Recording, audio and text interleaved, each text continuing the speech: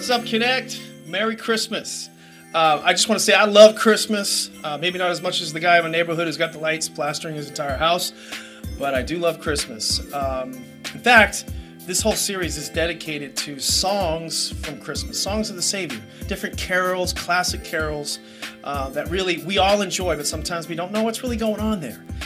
I remember one time years ago when I was listening to a famous author and orator, Max Lucado.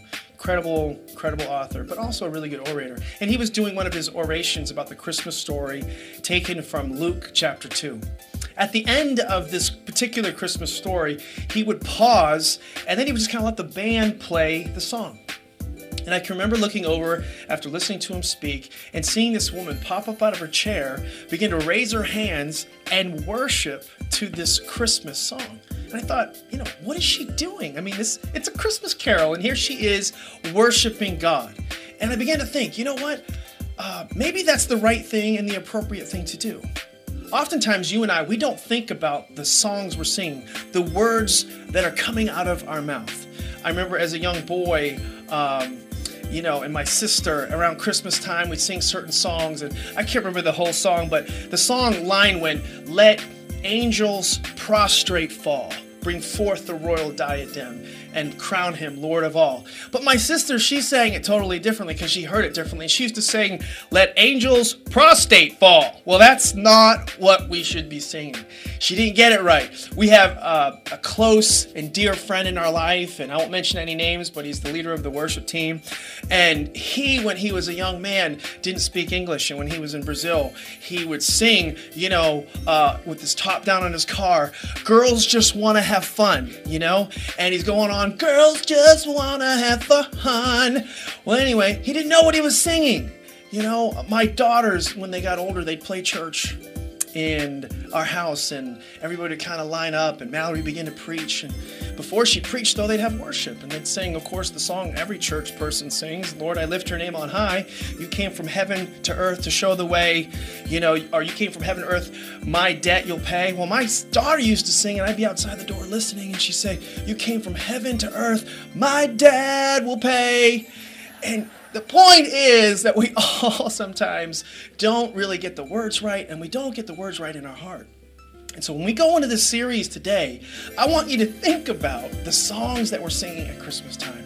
They're songs of a Savior. They're songs of a Messiah, a promised Messiah that's come from heaven to earth to show us the way. And I want you to get it right, and I want you to have a moment each week where we pull a line from each one of these classic carols and then focus on what is actually happening in the song.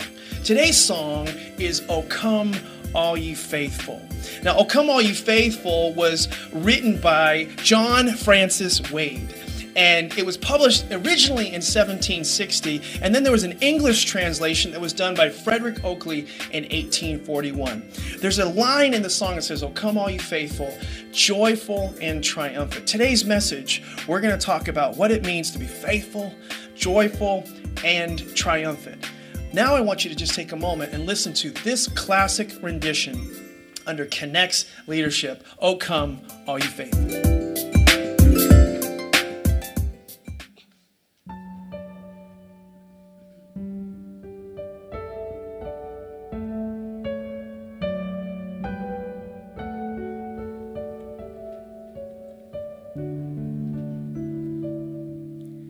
Come, all ye faithful, joyful and triumphant. O come ye to Bethlehem.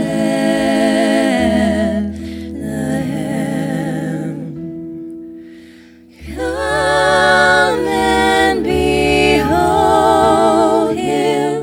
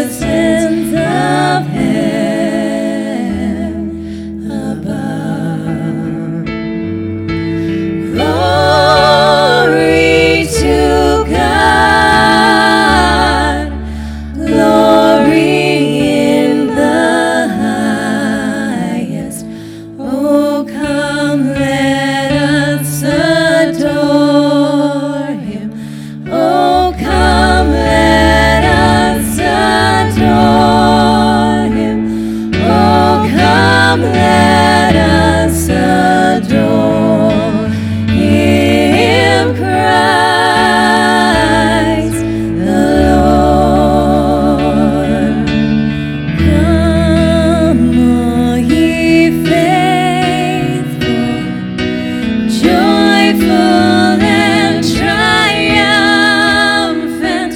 Oh, come ye to Bethlehem.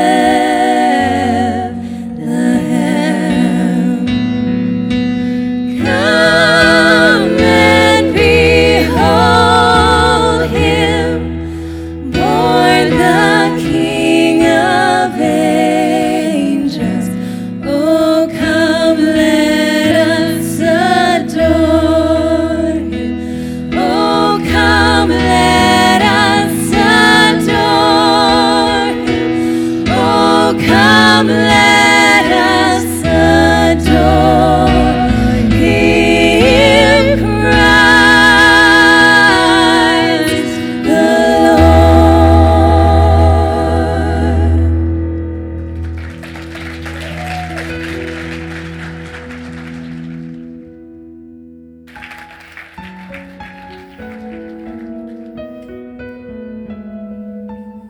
Thank you, gents. Good morning, everybody. Y'all doing all right? You can get your worship guides out and follow along in YouVersion as we continue our series, Songs of the Savior. Our topic today, Oh Come All You Faithful. My name's Pastor Deryck. If you don't know who I am, I was that guy making fun of Pastor Deej a few minutes ago.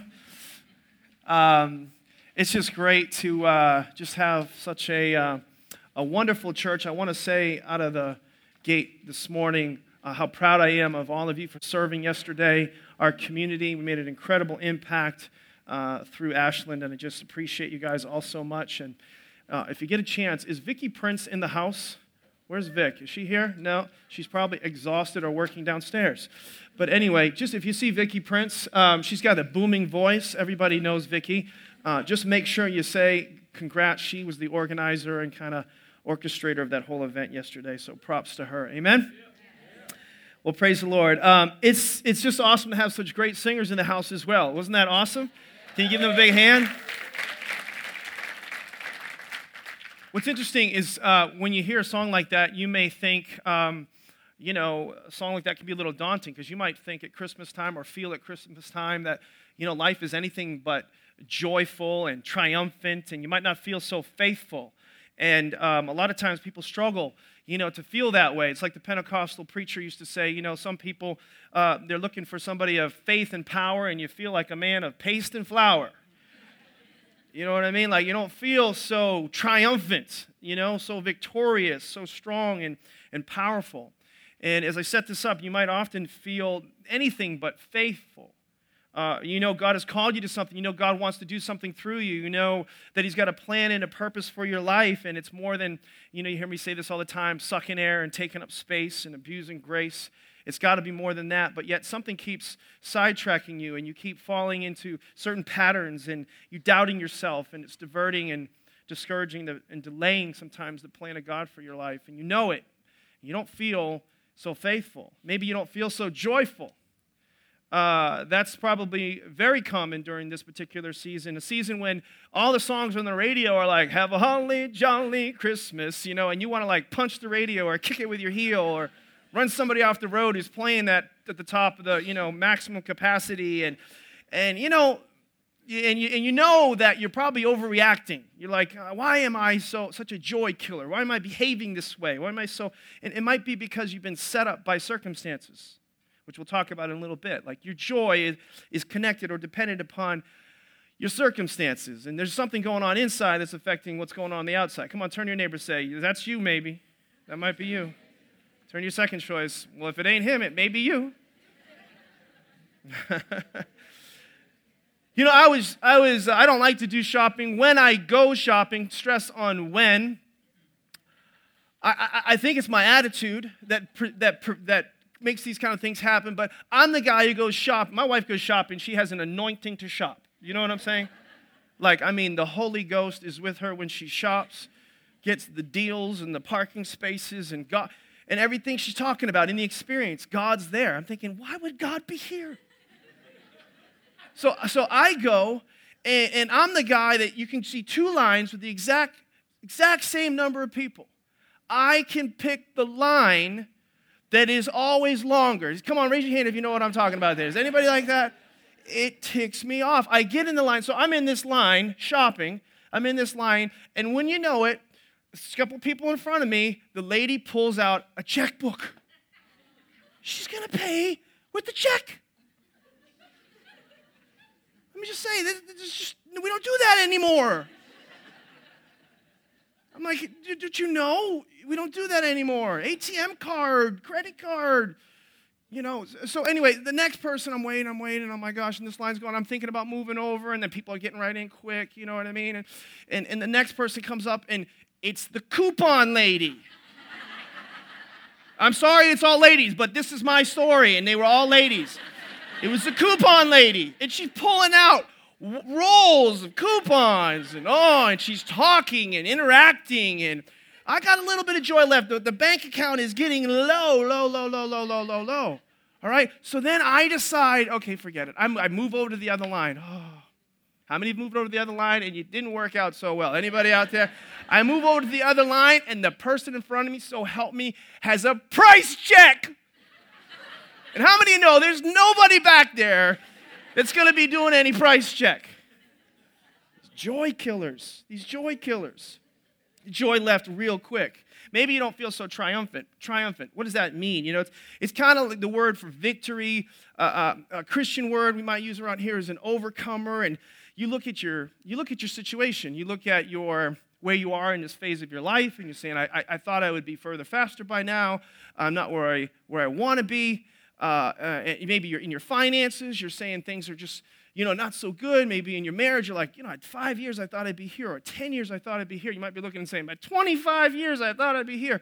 And you're frustrated, and you don't feel like there's victory. Maybe it's a negative behavior, a habit, an attitude, a pattern of thinking, an addiction, and you feel discouraged and despondent and defeated. This song was written for you and for me, to help us be triumphant, to help us find joy, to help us be faithful in this life. But the holidays, they have a way of not necessarily increasing the problems.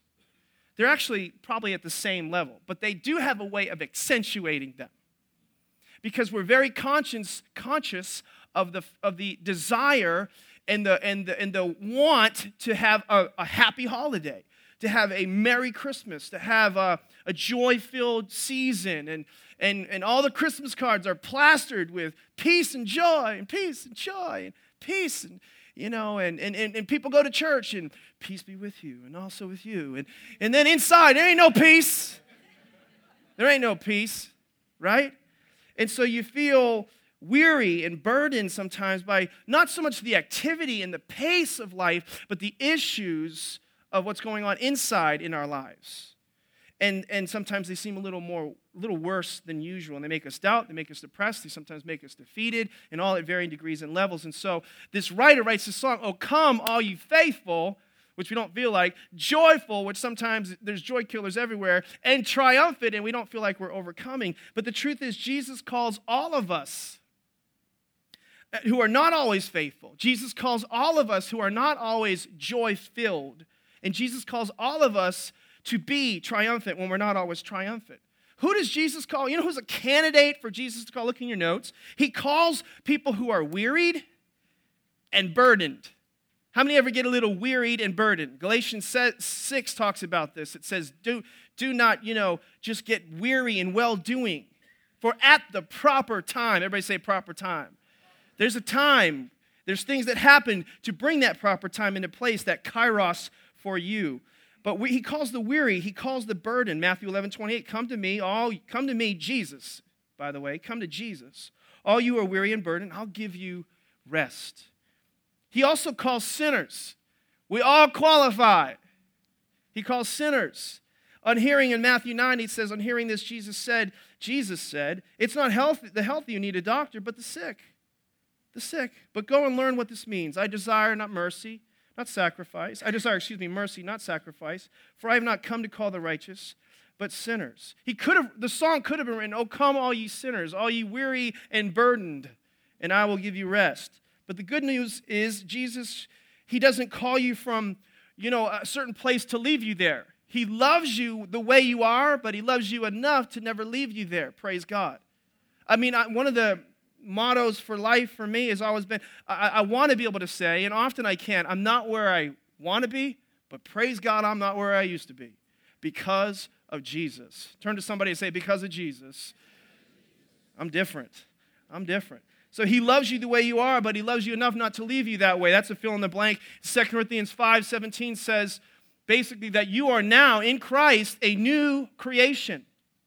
So you're not new because of what you do. You're new because of what he did. You're a new creation in Christ Jesus. The old life is gone. A new life has come. But that new life is from the inside out, which we'll talk about today. And I want you to know something if you're here for the first time, if you're returning to church, if this whole thing's brand new, you're kind of just getting exposed to all of this. God is wanting you to know that you can become a new person. Whatever you've struggled with, whatever issues you've had, I really can't keep my promises. I always struggle to keep my word. I can't follow through on it. I feel anything but faithful, PD. If you're here and you struggle to really have joy, you thought it was all about happiness, but this whole thing about joy, what's that all about? Jesus came to make you new so you could be faithful. Jesus came to make you new so you could have joy that's not dependent on circumstances. Jesus came to help you overcome in this life. And overcomers come over some stuff. Come on, you know what I'm saying? And so there's some things that we need to come over. But what do we become through Christ Jesus? Let's talk about that. Jesus helps us become faithful. That's your first fill in the blank. If you struggle and stuff, hey, you got to know that when I'm trying to do something either new or overcome something that I'm struggling with or kind of defeat an enemy in my life, get better at something, it's always better to have a person to look to, an example, or a role model, somebody that's a couple steps ahead of you in life. Do you know what I'm saying? So like if you want to have a strong marriage, this is a statistical fact, this isn't just a biblical principle, but it's always good to hang around strong marriages. Divorce travels in packs. Healthy marriages travel in packs. If you want to, in my case, maybe certain hobbies you have or whatever, certain athletics you have, you want to be a good basketball player, you want to learn how to dribble, and you got to get your handles better. You got to get around somebody who's got good skills, good handles. You know what I'm saying? My son's getting excited over there. He's feeling the Holy Ghost. You got to get around that.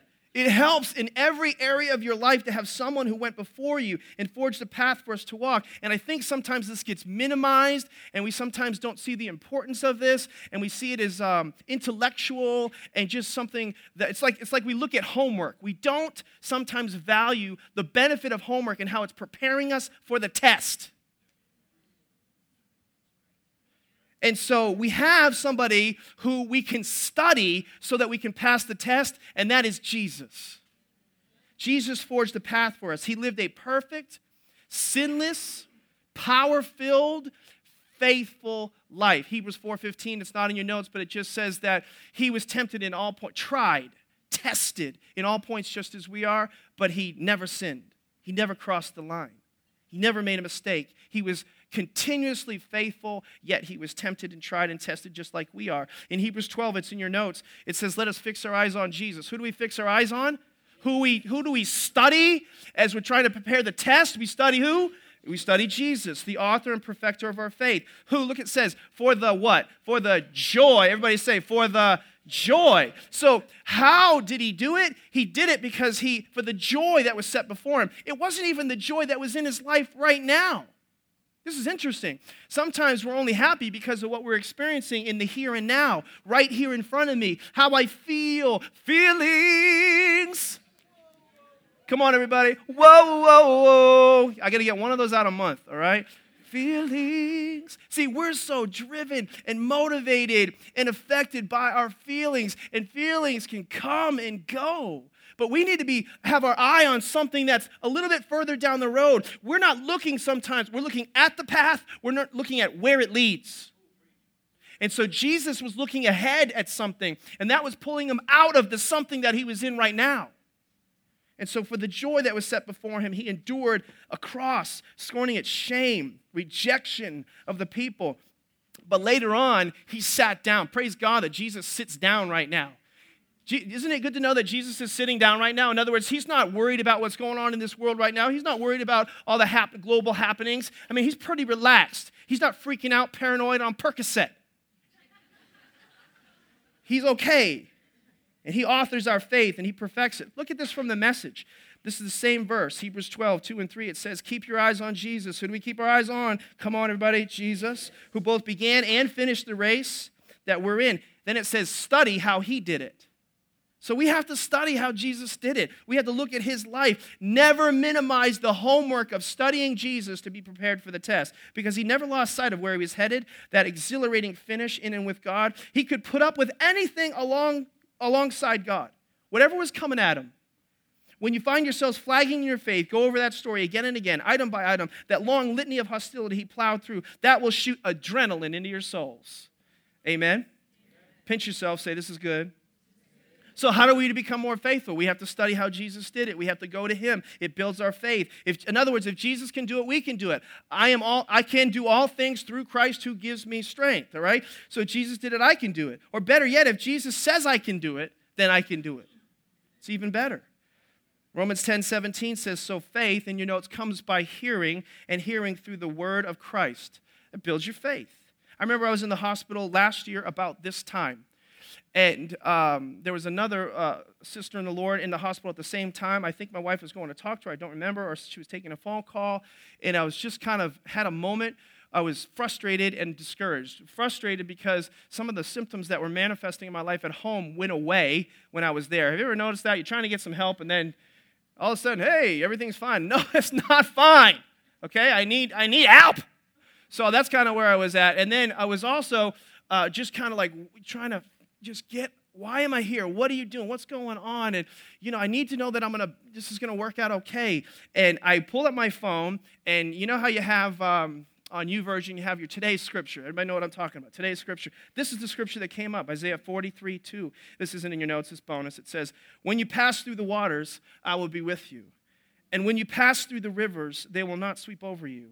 When you walk through the fire, you will not be burned. The flames will not set you ablaze, for I am the Lord your God, the Holy One of Israel, your Savior. And something that happened when I read that, it was just like, it just sustained me. His word sustains me. Jesus, when he was tried, when he was tempted, when he was hungry, when he was in the wilderness, when he felt, in that solitary, maybe insulated place, he would return to the word and say, it is written, it is written, it is written. We need his word to sustain us because Christ ministers to me through his word. And if we study it, we can get ministered to. Amen? So Jesus helps us become faithful. Number 2, Jesus helps us become joyful. Everybody say joyful. This is an all-play Sunday, so we all need to get in there. There are a lot of good reasons to be upset and depressed and discouraged today, aren't there? You can probably, if I said, take a piece of paper out and write 100 things that you're thankful for versus write 100 things that you're upset about, how many know which list would finish first? That should tell you something. You know what I'm saying? It's kind of like when people don't realize they're negative. Sometimes I'll tell them, have you recorded yourself recently and listened? You don't realize the things that are coming out of your mouth and things that we're saying and things that we're believing and thinking, but there are a lot of financial pressures, and there's, the world is in chaos, and there's personal things, personal tragedies and sickness and disease and health issues and cancer, and man, I get it. It's awful. It's a cursed world that we're living in. And then you top it all off with relational devastation and destruction and divorce and things like that, just to name a few. And in other words, it can feel harder to be happy than ever. But maybe that's the problem. Maybe isn't that really what the world, what culture are trying to communicate is it's all about being happy? Maybe that's what the problem is. I submit to you that joy is the goal, not happiness. The pursuit of happiness, even though it was a great movie, it's not a good pursuit. It's the pursuit of joy that God wants for us. And he wants us to be different in the world, not of it, making a difference in it. Jesus modeled in a jacked up world how to have joy. That's tweetable, by the way. That sounded pretty cool. Jesus modeled in a jacked up world how to have joy. Joy comes through a right relationship with God, and the relationship produces a fruit in my life and in your life, that relationship. It's not going to be accomplished through religion, through regimen. Do you understand what I'm saying? In other words, just because you spend time and you go behind a closed door and you do what, Matthew 6 tells you to do, and you just have a special place to pray, you might be doing something wrong, but you're doing something right. You are getting away and you are spending time, and that's all good. But if it's religious or if it's a regimen, you might not be experiencing the joy that God wants to bring to you through relationship. You're not interacting with him. You're just talking at him. You're just kind of doing time, maybe. And so joy comes through relationship, and it produces a fruit. And fruit comes, this is weird, I don't know how to say this, but fruit comes when we water the root. You water the root, you get good fruit. So the root is relationship, not religion. Fruit comes when we water the root. In other words, it's through him. Galatians 5 shows us the byproduct. This is how you know, this is the litmus test that it's working, the relationship's working. Galatians 5:22. What does the fruit look like? Well, it looks like this. The fruit of the Spirit is love. Everybody say joy, peace, patience, kindness, goodness, faithfulness, gentleness, and self-control. If that fruit is not manifest in your life, it's not go back and say, I got to fix this, I got to fix that, I got to fix that. That's regimen, that's religion, that's religion. No, it's got to go back to relationship. What does that look like? What does that translate? Fall in love with Jesus. Don't figure out all the things. This is what my mind does. When things aren't right with Stacy and me, this is my natural response. What's the problem? How do I fix it out here? But what she wants me to do is fix it right here. I need to know that I'm important to you. This is what she wants to know. She needs to know I'm special. That out of the 3 billion women, I am not number 2. It doesn't work well at the Fry household. So it's not about what I do. If we're in a counseling situation, and we have been in a counseling situation, if it makes anybody feel better, that's why I'm for counseling. We're sitting down. My brain, I can hear the counselor saying to me, you're trying to fix it by doing all this stuff on the outside. She just needs to know she's first. So do you understand what I'm saying about relationship? I'm just trying to get you to see, stop all the doing. The doing is a byproduct of the done. That everything's good. We're in right standing. We're good. Our intimacy. When you want to kill sin, where intimacy lives, sin dies. Where sin lives, intimacy dies. Stop trying to focus on the behavior and start trying to focus on the intimacy and love for God. Amen? That'll help you a ton. All right? But Jesus arrived to change everything. Luke 2:10-11. But the angel of the Lord said to him, do not be afraid. I bring you good news of great what? Come on, say it like you have some. Great what? Yeah. That will be for all the people. So he came into the world to bring it for everyone. Today in the town of David, a Savior has been born to you. He is Christ the Lord. He came to bring joy, but we often don't grasp or understand what joy is. My wife was talking about this last week, and didn't she do a great job last week, by the way? Give it up. She did awesome. But she was talking about the stinking thinking. Right? Everybody remember that a little bit? We all think wrong things. We think things like, well, it's easy for you to have joy, Pastor. I mean, because you got this, and because you have that, and because you didn't have to go through this, and because you didn't have to go through that. And someone always has someone's sickness. You know what I mean? The commercial when I was growing up, I want to be like Michael Jordan. Everybody, they just promoted this idea that you'll be better if you're like someone else. God made you who you are. God put you in this time, in this place for a purpose. You are special. You are unique. You are unique. You were created, different than everybody else for a reason and for a purpose. And to excuse yourself from being able to have joy because somebody has something you don't have is really a form of sin or pride. It's never what's happening to us, it's what's happening, what? In us. Amen? So just to bring things into perspective, though, sometimes we look at Jesus and say, well, that's easy for Jesus to have joy. That's easy for you to have joy. But just let me tell you a story about somebody who had a bad day, all right? This was taken from a Florida newspaper. This is an actual story that I got from a Florida newspaper. Listen to this. If you think you've had a bad day, okay, check this out, all right? True story. A man was working on his motorcycle on his patio. And on his engine, on the motorcycle, and somehow the motorcycle slipped into gear. The man, still holding the handlebars, was dragged through the glass patio door and along with the motorcycle, dumped onto the floor inside the house. So he's hanging on, spills out in the kitchen.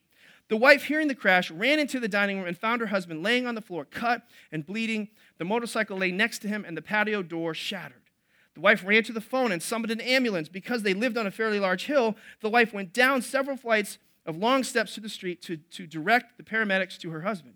After the ambulance arrived and transported the husband to the hospital, the wife uprighted the motorcycle and pushed it outside. Seeing that the gas had spilled on the floor, the wife obtained some paper towels, blotted up the gasoline, and then threw the towels in the toilet. Stand by. The husband was treated at the hospital and later was released to come home. After arriving home, he looked at the shattered patio door and the damage done to his motorcycle, and he became despondent. He went into the bathroom, sat on the toilet, and smoked a cigarette. Hang on. After finishing the cigarette, he flipped it between his legs into the toilet bowl while he was still seated. The wife, who was in the kitchen, heard a loud explosion and her husband screaming. She ran into the bathroom and found her husband laying on the floor. His trousers had been blown away, and he was suffering burns on his buttocks, his back, his legs, and his groin. Listen to this. The wife again ran to the phone and called for an ambulance.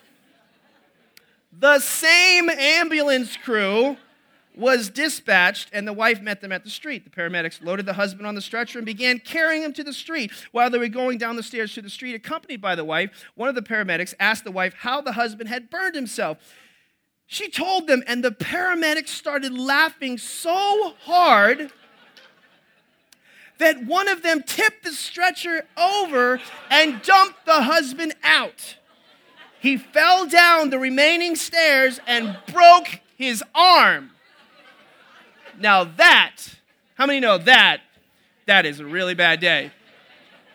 I think of that Daniel Porter song, "You had a bad day." Da, da, da, da, da. I mean, that's a really, really, really, really, really, really bad day. So you probably haven't had that bad a day anytime soon. So perspective is everything, isn't it? Right? Unbelievable. So what we don't realize, though, is Jesus had a worse day. Not maybe as funny as that, but Jesus had a worse day. His worst day, he came into the world, it was amazing. It was pretty rough.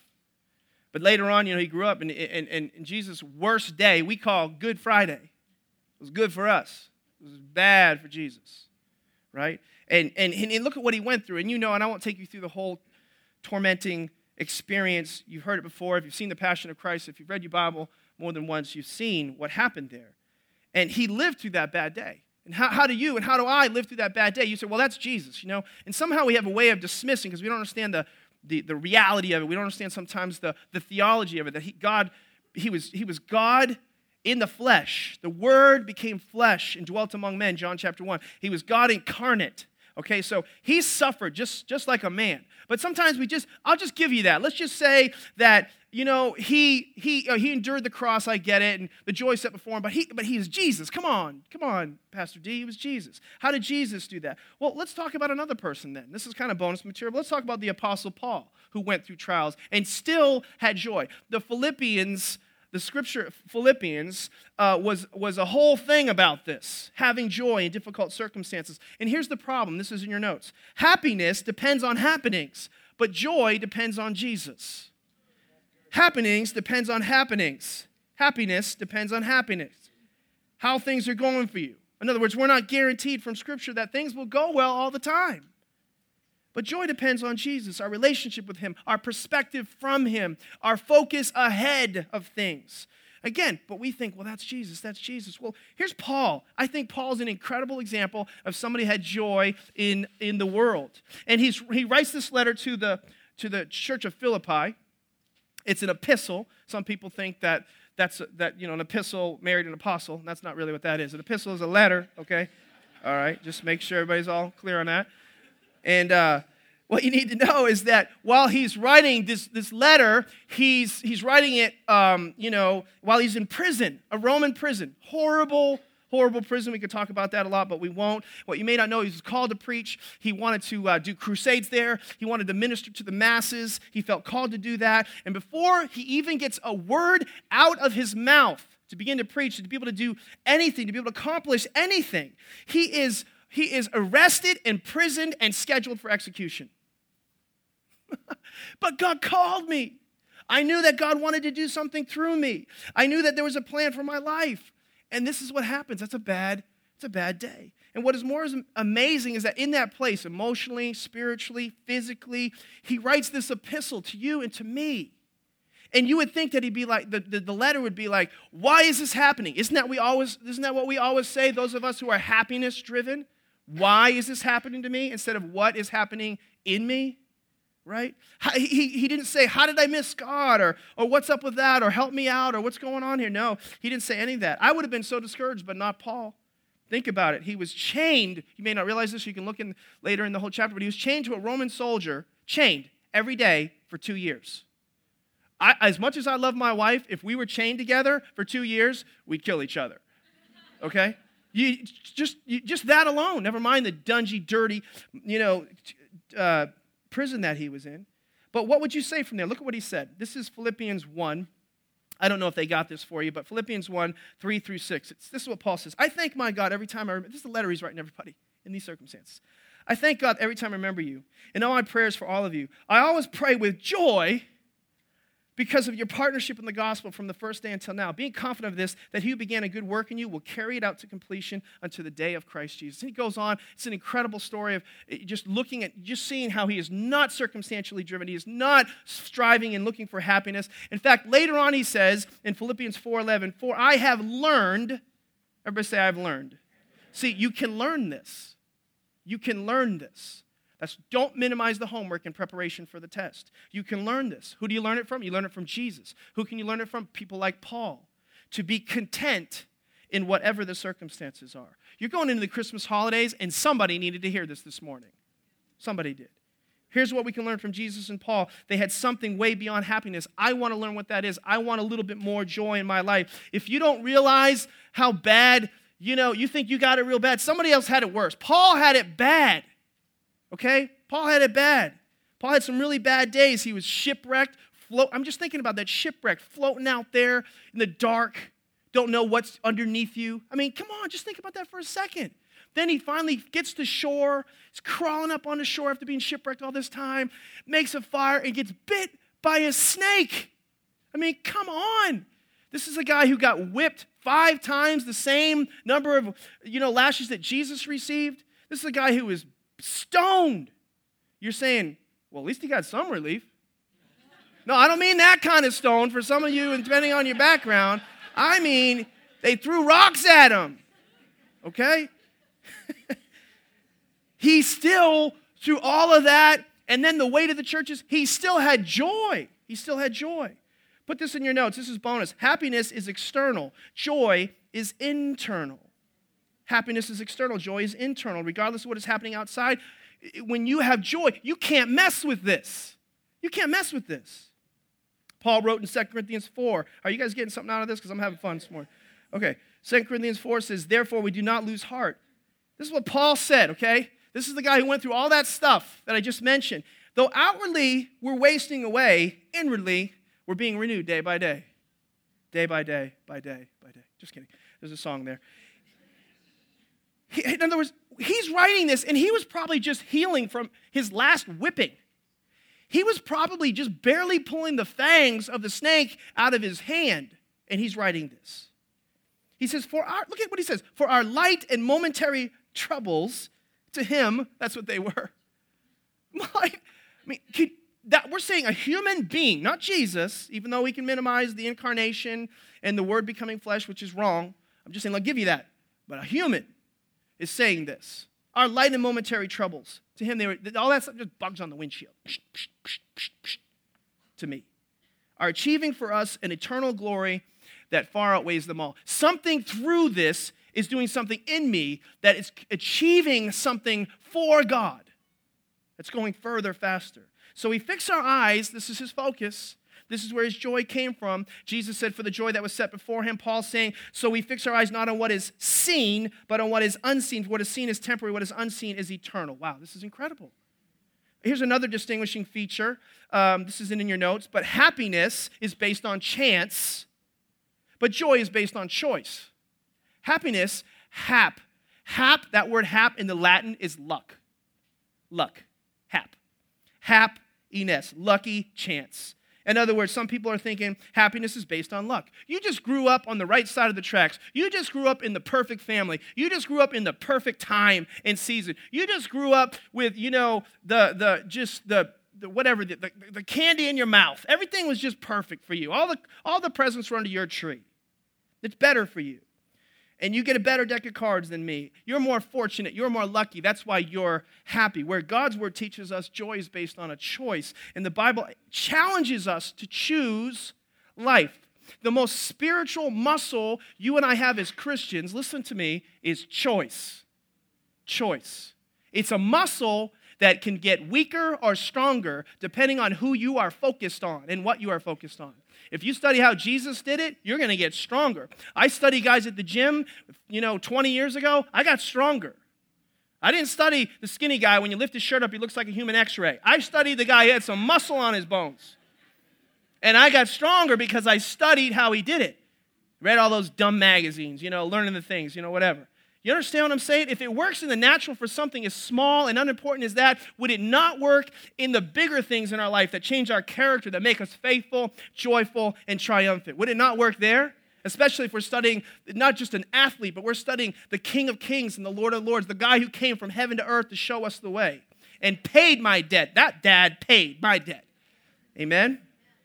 It's good stuff. Circumstances is what gets us all in trouble. It's the circle. You're inside the circle. What's in your circle? Your circumstances. It's based on those things. It gets you all messed up. This is the circle I've chosen to live in. That's what people are saying when they're living in circumstances. Recently, I asked the guy, I said, how are you doing? He said, well, under the circumstances. I said, what are you doing under there? That's what you need to say to people who say that. Why are you under them? Why are you inside them? Why are you in that circle or under that circle? Do you understand, Christians, what I'm saying to you this morning? We're called to be above the circumstances. We're not called to live inside the circumstances, under the circumstances. We got to get out from underneath that. Deuteronomy 30 says, this day I call heaven and earth as witnesses against you that I have set before you life and death. This is what he set before all of us. Blessing and cursing. Now choose. Everybody say, choose life. There's a bonus scripture from Philippians 2:5, taken from the New American Standard Bible. Philippians 2:5 says, have this attitude that was in Christ Jesus. Have it. Have it. Have at it. In other words, you can have it. You can choose to have it. You can have a different attitude. It is a choice, and it is a muscle, and I'm encouraging us to use that muscle. Here's my last point, because I'm getting, I got to get winded up here. Jesus helps us become more triumphant, overcomer, living victoriously in this life. In Isaiah chapter 9, verse 6, the context of this particular Old Testament prophecy, which was written 700 years before the birth of Christ, in a time much like our own when people needed light, they needed hope, they needed to know that they could really survive this messed up, cursed world, and it couldn't be found with conventional wisdom or modern resources because it wasn't supplying those things. It wasn't satisfying those things. And the scripture says, for unto us a child is born. Incredible that this was 700 years before it happened. One of the reasons I'm a follower of Christianity, and one of the things that separates it from all the other religions of the world, is because of prophecy. Fulfilled prophecy. Over 500 fulfilled prophecies in the scriptures, if you do the study on it. This is just one of many. For unto us, this is spoken 700 years before, a child is born, to us a son is given, the government will be on his shoulders. He'll carry the weight. He'll be called Wonderful, Counselor, Mighty God. Everybody say Mighty God. Everlasting Father, Prince of Peace. That's where we get our peace. There will be no end. He will reign on David's throne and over his kingdom, establishing and upholding it with justice and righteousness from that time on and forever. Another thing that I remember is the scripture says Jesus came into this world for this purpose. Jesus came into this world for this purpose. The Son of God was manifest to destroy the works of the evil one. That's why he came. So when you have opposition of all different, when you have circumstantial opposition, Jesus helps you become triumphant. That's why he came. That's why he's here. A story that I was just trying to ask God for an illustration, but I remember this is many, many years ago. I had a very close friend. His name was Buzz. You've heard me talk about him. Some of you that have been here for a while before. Buzz was big. He was a big, big man. He's probably, very influential in my life in high school. At some of those formative stages when you're kind of picking your role models. He was valedictorian of our class. He was a great athlete. He was a very humble, just influencer. Great, he's captain of the football team, and he would work out with me. And Buzz had a neck that was like 20 inches. I mean, it was just he had no neck, really. It was just this humongous neck, and he did this neck machine all the time to get this massive. He was just a massive, massive human being. And I wasn't. I was very small. And I remember we going to the movies one time, and Buzz was we were going, you know how you have to cross over people to get to your seat, whatever? Well, I could just kind of walk right through the lane, no problem, because I was real little. Buzz come through and like, oh, excuse me, and he's like bumping everybody. Well, he bumped some guy in the back of the head. This guy didn't like that. So this guy turns around, and he starts looking at me like I did it. So he's like, he's scowling and looking at me, and I'm looking at him like, kind of scared actually, and a little like, yikes, you know what I mean? Like, it could be go time at any moment. I want to watch the movie, and I just bought a big thing of popcorn to get some weight on me, and he's looking at me funny, and so he just keeps looking, keeps staring, and all of a sudden Buzz sits down, and Buzz sees what's going on, and he stands up, and he goes right over and goes, what's up, man? You all right? You all right? The guy, I'm not kidding, the guy practically, I'm not positive it was either a Coke or he peed on the floor right there. Guy and as soon as that happened, I'm like, yeah, you want some of this? You want some of this? You want some of this? Come on, man, you want some of this? I was like, come on, yeah. Yeah, eat your popcorn, shut up. The point is, I was stronger because Buzz was there. Do you understand what I'm saying? And sometimes I think you forget that you got backup.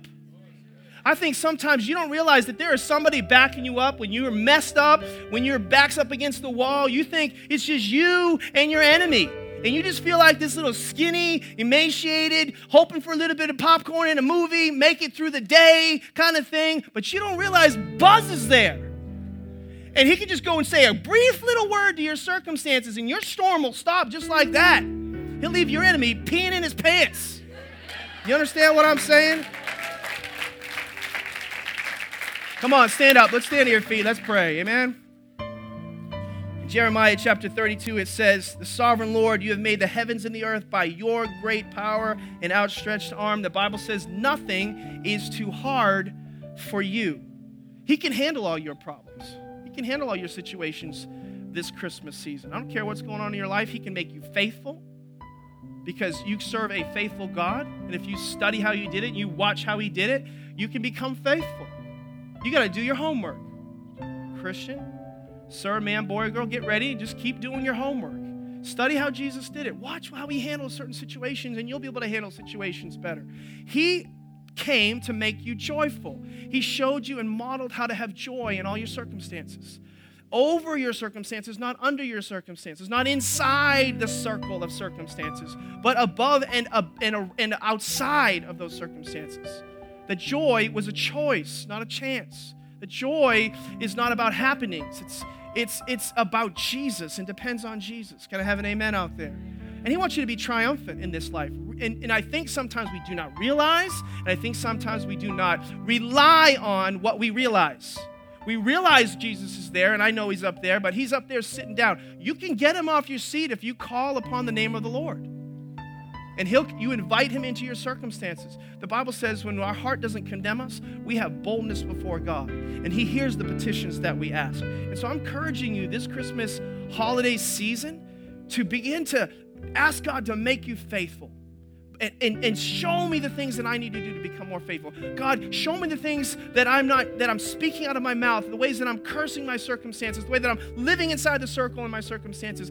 Teach me what it means to have joy and not happiness. And God, I pray that whatever's going on in my life, that I don't just turn to this or turn to that to solve the problem. I turn to you, because you're not a silent partner. You're a major partner in my life. And I can't do it without you. Would you close your eyes and let me pray for you?